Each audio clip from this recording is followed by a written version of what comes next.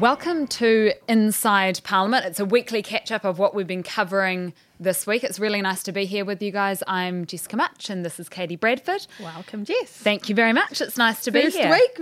First week is Jess Mutch as our political editor. We're very relieved to have her here. Just for pure numbers, I think, actually. But it's been really good. It's been really interesting and a really interesting start to my term here, I guess, if you call it. We've had some good stories and some really interesting stuff this week.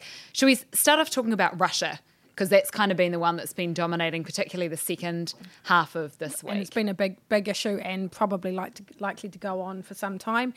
Here's my track from Wednesday night.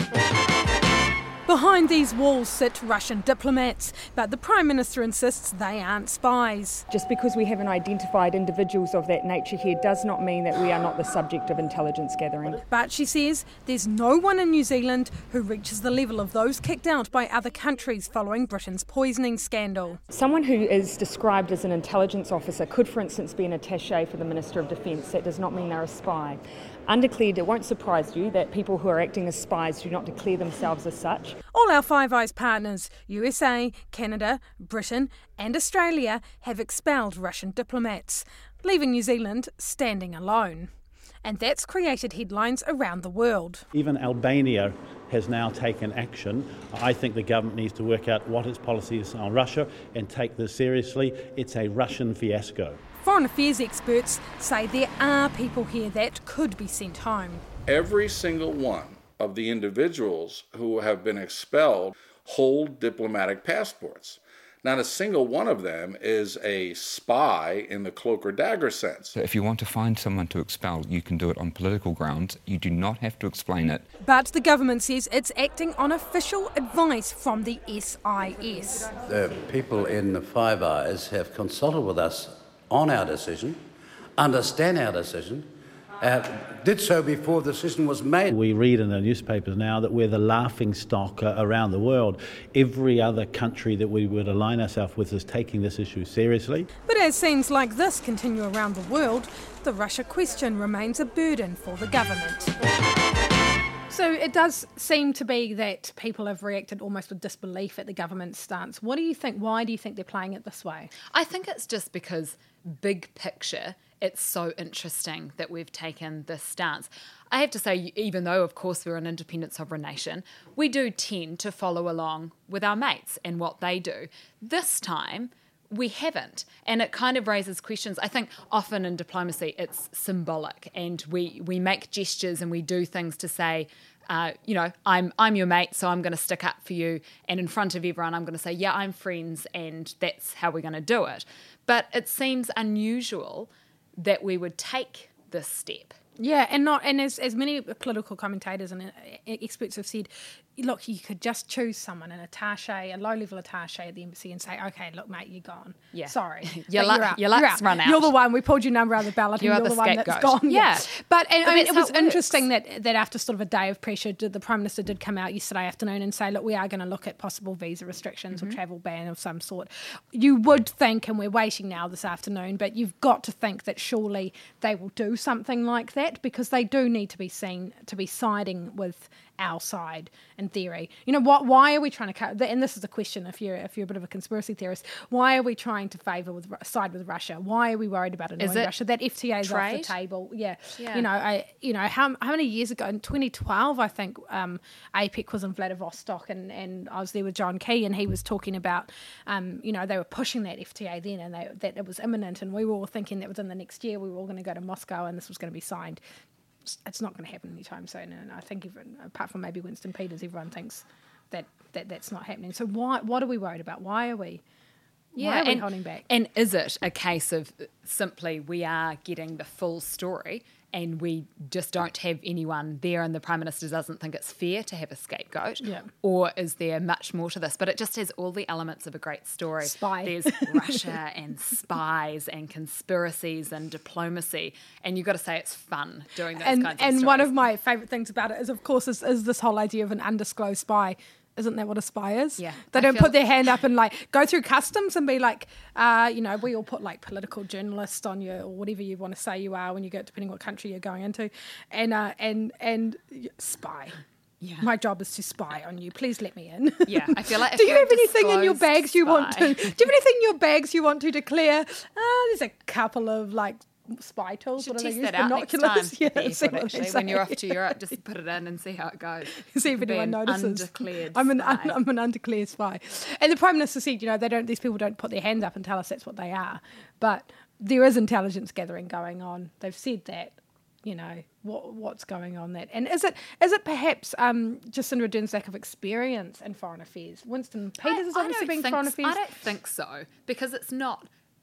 Do you know what I mean? I feel like it's one of those things that you would be, of course she'll be advised and supported on, but because it is one of her first big foreign decisions, I feel like she'd be doing everything by the book. Yes, do you know what I mean? You would, yeah. And that's what's strange. And I said to Todd McClay, because National are treading a fine line here, because, foreign affairs is something that tends to be, bipartisan but they are very critical of what the government is doing here. And I said to Todd McClay, okay, so if you were still the minister, would you have sent someone home? And he said, well, I'd be looking at the information, but I'd expect to. So, They don't get the briefings, though, of course. No, so they don't know. In opposition, but they should. So. They weren't, it wasn't that long ago they're in government, so they should know what was, being said. I mean, this is all blown out, and it's going to keep going. We've seen developments today. I think every day we'll see stuff, and so it will be interesting. We'll see how it develops. Very interesting. Very interesting. And the other big issue, a bit more close to home, of course, is the Radio New Zealand that you've been following all week. This sort of blew up very suddenly, as these things do. Yeah, it's been a really interesting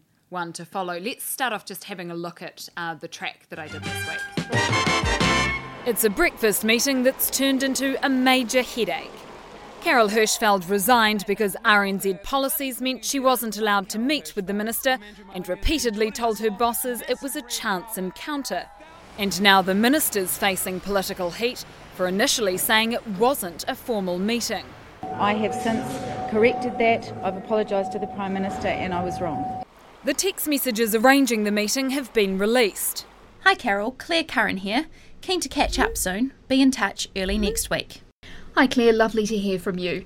I'm in Wellington Wednesday and Thursday next week. Look forward to talking soon. Cheers.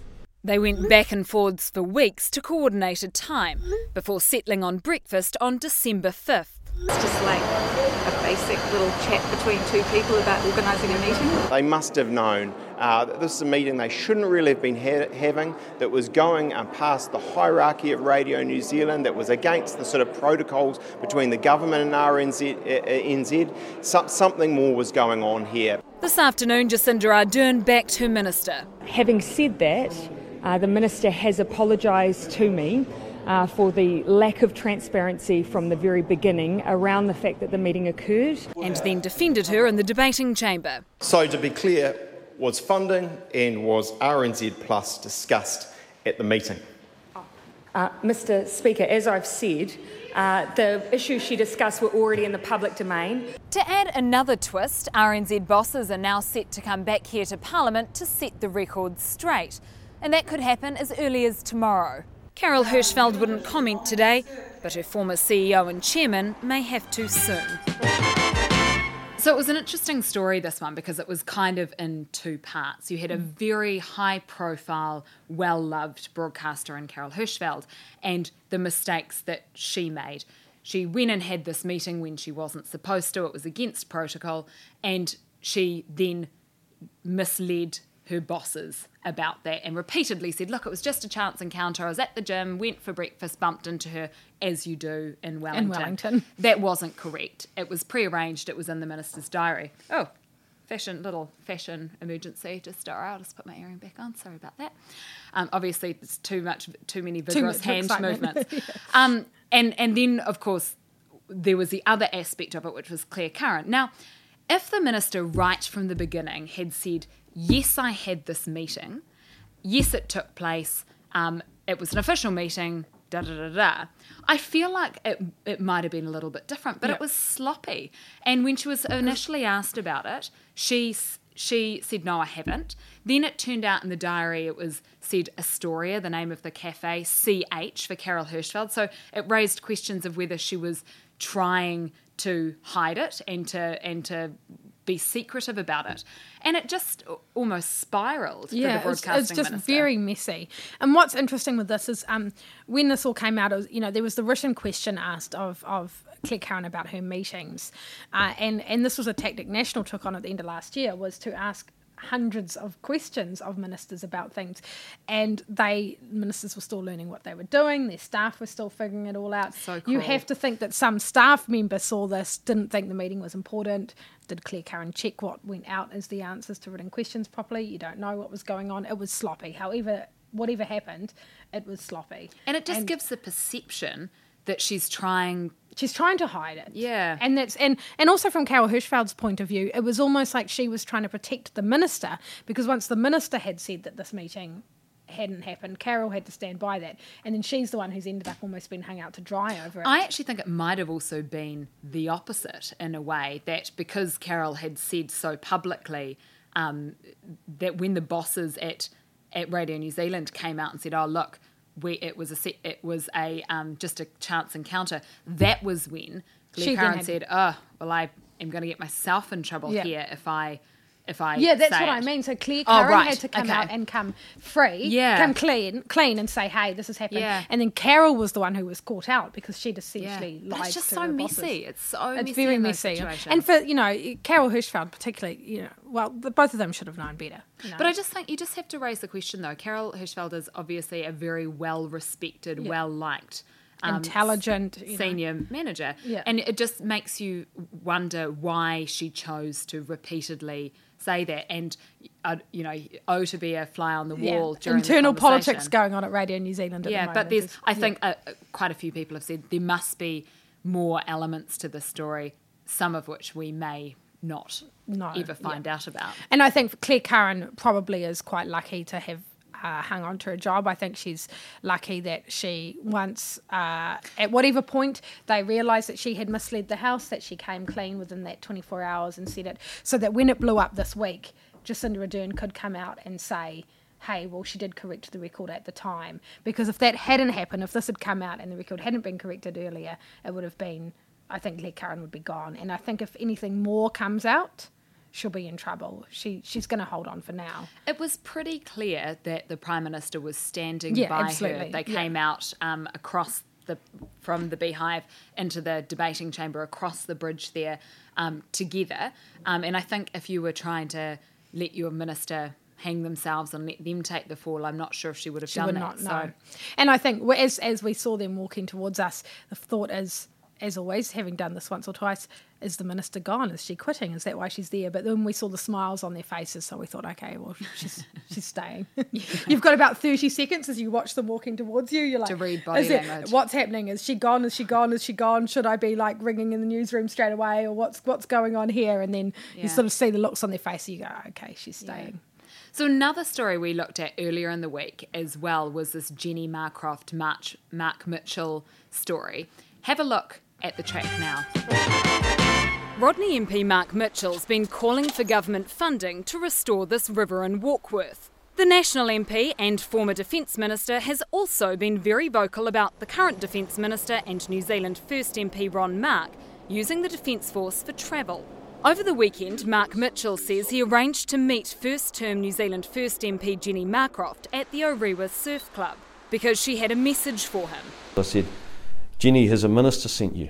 And her answer was, yes. He says the message was that the government was looking at funding the project out of its $1 billion provincial growth fund. Part of the conditions on them doing that was the fact they didn't want me involved or supporting the project at all. She said that they were still quite unhappy about the way that I dealt with Ron Mark. National says it was a threat. I was completely I was shocked. I mean, we live in New Zealand, not Zimbabwe, and this is rotten politics. This is about as rotten as you can get it. An hour after the conversation, the National MP says he got this text. On reflection, I have considered the substance of our conversation to be incorrect and would therefore ask that you kindly disregard it. The Prime Minister hasn't been briefed, but says the process to get funding is rigorous. I would expect any project, regardless of who was advocating for it or who was supporting it, to go through that rigorous process. Is it important that they are not vocal against the government if they're wanting money for these funds? No. Is that a prerequisite? No, of course not. I spoke to New Zealand First MP Jenny Marcroft this afternoon.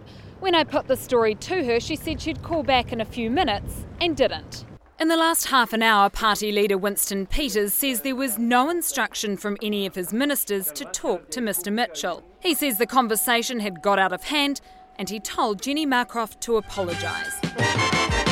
So this is an odd story, and I think in some ways Jenny Marcroft is probably quite lucky that the Radio New Zealand story and the Russia story broke this week, because everyone's been slightly distracted and busy with that, and she's managed to avoid us to we haven't had a chance to ask her questions, really. Yeah, it's one of those. Odd. Yeah, it is a strange story, and it just you wonder. So there's two scenarios. Either she, off her own bat, got the wrong end of the stick from someone and went to Mark Mitchell and said that. But you think as a first-term MP, you'd be nervous and cautious about doing things like that. The alternative is that a minister gave her the instruction and then obviously realised how big the implications were and backpedal. But they then did give the Prime Minister assurances, all of the New Zealand First ministers. So it's one of those murky situations. And it would be a strange thing, because if you think of the possible ministers who could do this, you're talking Winston Peters, Shane Jones, Ron Mark, or Tracy Martin. And all of them should know better. And I think we spoke to them all, to find out where this had come from. And Shane Jones said, well, he hadn't even spoken to Jenny Marcroft that weekend or whatever.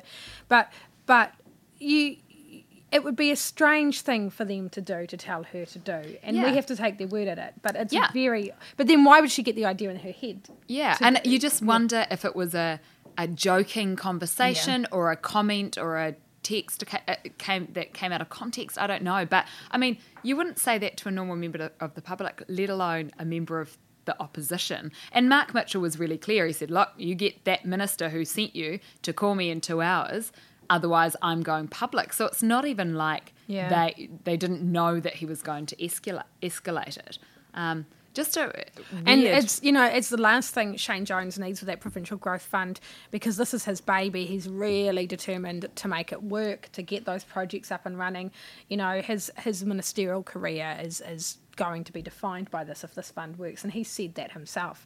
The last thing he wants is something like this to be seen, because local MPs will be coming to him every day now. You'd expect, if you local MPs doing their job right in the provincial areas, they should be coming to Shane Jones with a whole lot of projects. He's got cash to hand out all over the place. He's going to have lots of friends.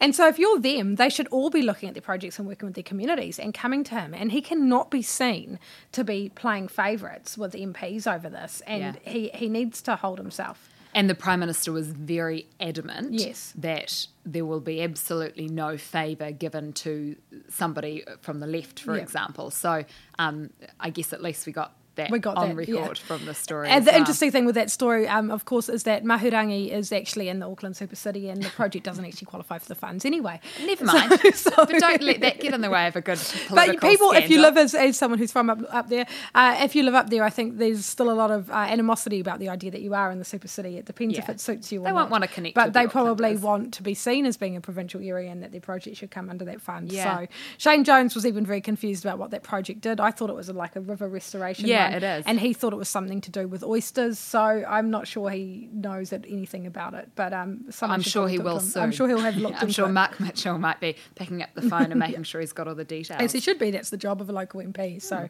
anyway, that's one of those stories that may hang around for a while and see where it goes. Well. And I think you're right. I think if the Radio New Zealand thing hadn't popped up, it might have played out in a different way. We'll see. Yeah. Another issue this week, and this is something I've been looking at for a while, is around students. And we all know that there's a huge issue around how some international students are exploited coming to New Zealand, and issues around the visas and what happens with all that migrant exploitation stuff. And NZQA have really started cracking down on some of these rogue institutions. Take a look at my track from earlier in the week. 100 international students studied business in this Auckland temple, but the International College of New Zealand and Director Chirag Solanki now face criminal charges laid by the New Zealand Qualifications Authority. We monitored their activities last year, and we found 4 of their programs did not meet standards, and there were cases of plagiarism and work that was being marked that should have been failed. NZQA alleges that up to 95% of students were wrongly given pass marks on assessments. Once discovered, NZQA cancelled its registration and are now taking the rare step of prosecuting. The rules are very clear, they are well known, and in cases where providers don't meet those requirements, we'll take firm action. I wouldn't be surprised if we started to see more in the future. The college no longer has students, and Mr Solanke didn't respond to requests for comment. Student representatives are welcoming the prosecution. International students are paying thousands of dollars, probably 3 times more than domestic students, for tuition fees to get a New Zealand education. The least they can expect is to get a quality education from these providers. The students will get refunds and other assistance. There may be some credits that can be used for a similar program at another institution. But some students are vulnerable and might need more help, including with visas. They're virtually starting again if they're moving to a new institution, so the harm has already been done. In the past 2 years, 8 tertiary education providers have had their registration cancelled by NZQA. The authority has also increased its monitoring and spot checks, particularly of those seen as offering low-value courses. NZQA are cracking down on dodgy behaviour in the PTE sector. This is a warning signal to all of those providers that they need to be beyond reproach. Poor quality provision is unacceptable. It won't be tolerated. Leaving no doubt that other providers are now on notice. So I guess laying charges is a big move. They really are taking it seriously when they look at some of these low value providers, and the hope is from everyone involved that it will send a message to some of those rogue providers to get their act together. Because big picture, it's a huge industry Massive, and moneymaker for New Zealand, and attracting foreign students who want to come here, and some of them stay here and work here and bring their families here and things like that. That's big money for New Zealand, and cracking down on in a big public way like they did here, that's got to be good for our reputation. And that's because that's one of the issues, is how we're perceived overseas. These students go home, and many of them, I have been in contact with some of them this week, and many of the students, and most of them don't want to talk publicly because they're too scared, because they want to be able to be transferred to another provider. They possibly have jobs, they're worried about their visas and so forth. They're in very vulnerable positions, and this is how they get taken advantage of as well. And they come here, they don't know, they see a lot of these smaller providers have names that are called things like this one. There's International Academy of New Zealand. They've got nice names, they've got nice websites, they look appealing to people, and if you're coming from India, you don't know any different about whether this is a good institution. And it's a reputation too. And so you just say, it says New Zealand, that's great, and they come in. And what NZQA are doing, I think, is interesting, is they say one of the ways they're targeting them is looking at the low value courses. So if the fees are relatively cheap, they go, okay, wait a minute, why are these cheap? And they've started the past couple of years, they've basically changed their monitoring. They're going in now and doing stings essentially, and saying, okay, give me all your work you've passed for that period.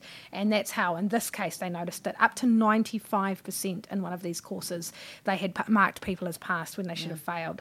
And so they've gone in and just checked the bookwork and said, no, this is not good enough. Do you think we'll see more prosecutions? I think so. There's another one waiting in the wings, a much bigger case as well. And I think NZQA is taking this seriously now. There was a lot of pressure put on them over this, and I think they've realised, one, they need to front up and talk about it, and two, they do need to be seen to be doing something. The Minister made it clear that's what they want to do. I think everyone agrees that's what needs to happen. It is about our reputation and also about these students, NZQA says they provide them with support afterwards, because of course they've paid thousands of dollars, and they then get left, their visas are at risk, their whole opportunities are at risk, and that's part of the problem. So it's one of those issues that I think there's still a lot more work to be done on, because while there's about 450 tertiary education providers in the international sector, and that number has decreased, but the number of students is still increasing. So as the pressure goes on them to get students in and the competition increases, this will keep on happening.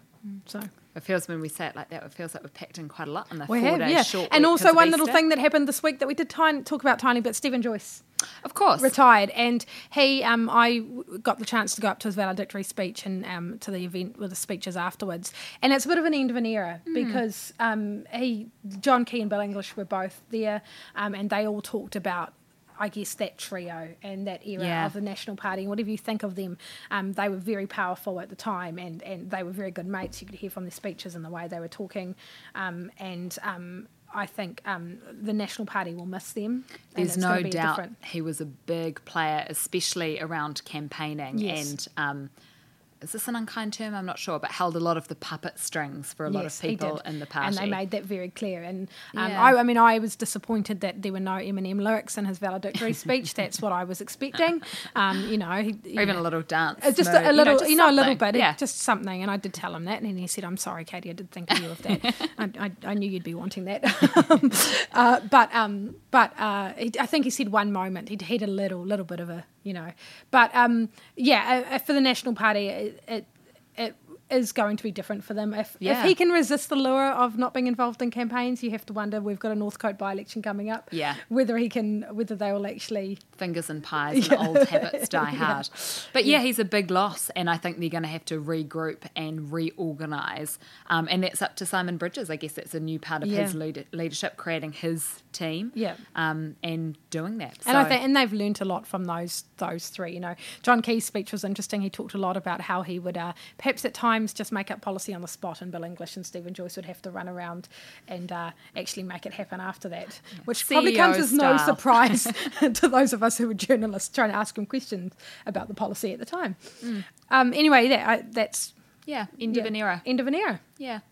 Well, thanks so much for joining us. It's been really great chatting with you guys. The podcast Inside Parliament is available every Thursday evening on the One News Facebook page, and you can also catch us on your favourite podcast app.